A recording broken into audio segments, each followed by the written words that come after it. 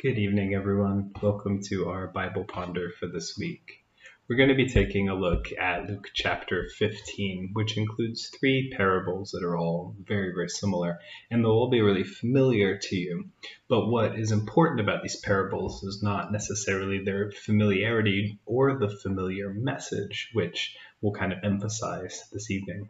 But what's really, really important is to remember is the context of these. So remember, we've been tracking through Luke and we've been looking a lot about how Jesus has conflict with different groups of people, but specifically the Pharisees most of the time, especially early on. The Pharisees were the dominant religious leaders in the north, in Galilee, where Jesus spends most of his ministry before going south to Jerusalem, where the Sadducees were more powerful, as well as other members of the law and Roman rulers especially. But up north, the Pharisees kind of hold sway.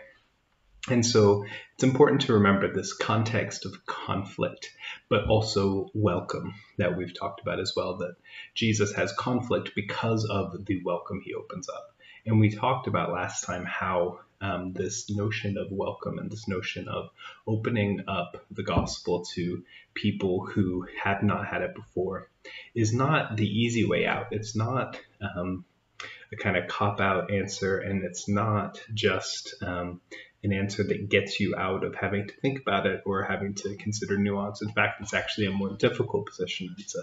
It's a more intellectually rigorous position because you can't just draw up boundaries kind of where you feel like it. You end up having to actually consider, how is it that we actually welcome these people, and what are we doing to actively open our arms and not just put up a sign outside our church buildings that say everyone's welcome, but how do we actually posture ourselves in a way that's welcoming to people?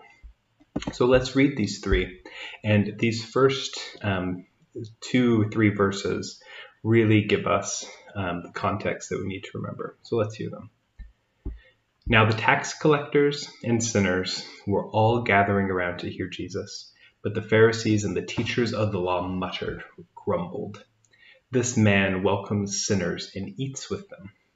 And eating with sinners and tax collectors was actually forbidden by the law. And also their muttering, their grumbling recalls the people of Israel in the wilderness in the Old Testament. They grumbled and they muttered to themselves against God. So that language there is evocative. Then Jesus told them this parable.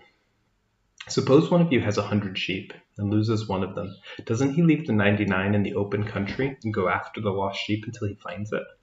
And when he finds it, he joyfully puts it on his shoulders and goes home. Then he calls his friends and neighbors together and says, "Rejoice with me, I have found my lost sheep." I tell you that in the same way there will be more rejoicing in heaven over one sinner who repents than over 99 righteous persons who do not need to repent. Or suppose a woman has 10 silver coins and loses one. Doesn't she light a lamp, sweep the house, and search carefully until she finds it? And when she finds it, she calls her friends and neighbors together and says, "Rejoice with me, I have found my lost coin." In the same way, I tell you, there is rejoicing in the presence of the angels of God over one sinner who repents. Jesus continued, There was a man who had 2 sons. The younger one said to his father, "Father, give me my share of the estate." So he divided his property between them. So in ancient Jewish culture, it was sort of understood that the older brother would receive a double portion. So if there's 2 brothers, the older brother would receive 2/3 of the estate and the younger brother 1/3. Now it's kind of up to the father to decide how those 2/3 and 1/3 are divided, whether it's land or holdings or livestock, things like that. In Roman antiquity, it was more common unless the will stipulated otherwise for the inheritance to be divided in half. So given Jesus's background, this is probably 2/3 and 1/3 kind of situation, but it's still completely unheard of. Never happened for a son to demand his inheritance before the father's death. So he's in essence, as you will have heard before, I'm sure in sermons, saying, "I wish you were dead." And it's even more unheard of for the father to grant this. If this happened, it would be far more likely for the father to just disinherit the son and probably disown him. So already we're set up not to identify with the father, but the father divides the property between them. Not long after that, the younger son got together all he had and set off for a distant country, and there squandered his wealth in wild living. After he had spent everything, there was a severe famine in that whole country, and he began to be in need. So he went and hired himself out to a citizen of that country, who sent him to his fields to feed pigs. And again, remember that pigs are unclean in the Jewish culture. So this isn't just a livestock hand. This is the unclean of the unclean. Pigs are absolutely the worst for them to be looking after.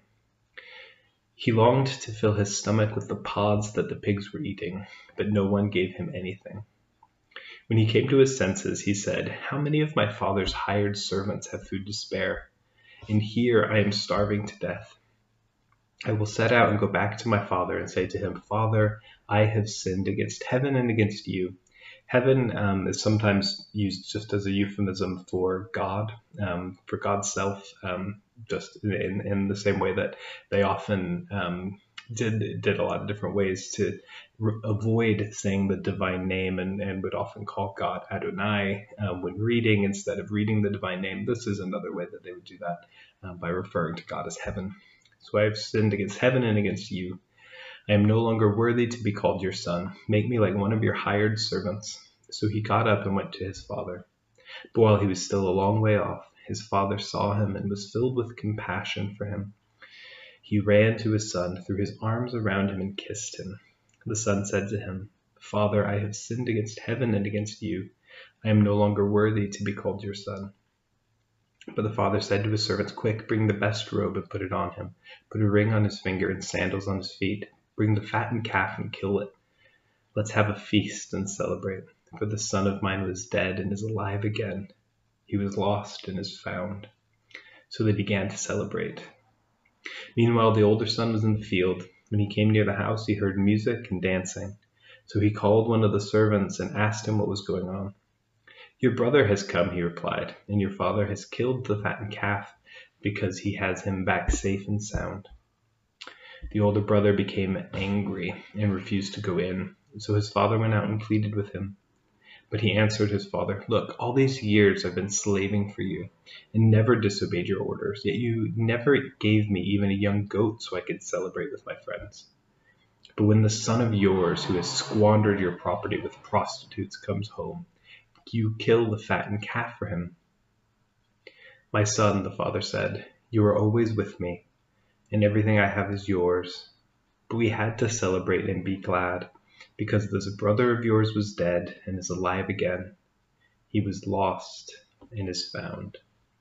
So remember the context of Jesus telling these stories. He is with sinners and tax collectors, and he's even being accused of eating with them. He might be eating with them right now. He might be at table with them. And the Pharisees are there watching and they're grumbling. And he tells this story. And you know that they knew who the characters are, that the Pharisees especially would know that those sinners and tax collectors are the younger brother who has in their mind squandered everything, but is being welcomed home. And they're watching someone who claims to be the Messiah, sitting not with them, not congratulating them, not talking about how great they are, but is eating with tax collectors and sinners. And this is the whole core of Jesus's welcome and conflict in this back and forth that he engages in. In chapter 16, he's going to go on and tell a few more parables as Luke kind of collects a lot of sayings here of Jesus in the next couple of chapters.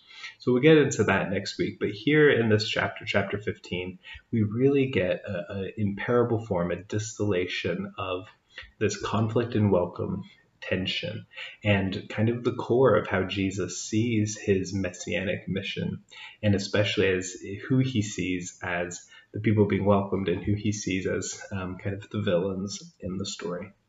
So thanks for watching. Thanks for listening. Thank you to Merlin for sleeping soundly the whole time. He seems to be conked out entirely. But thanks for joining us, and I hope that you have a good evening. Bye-bye.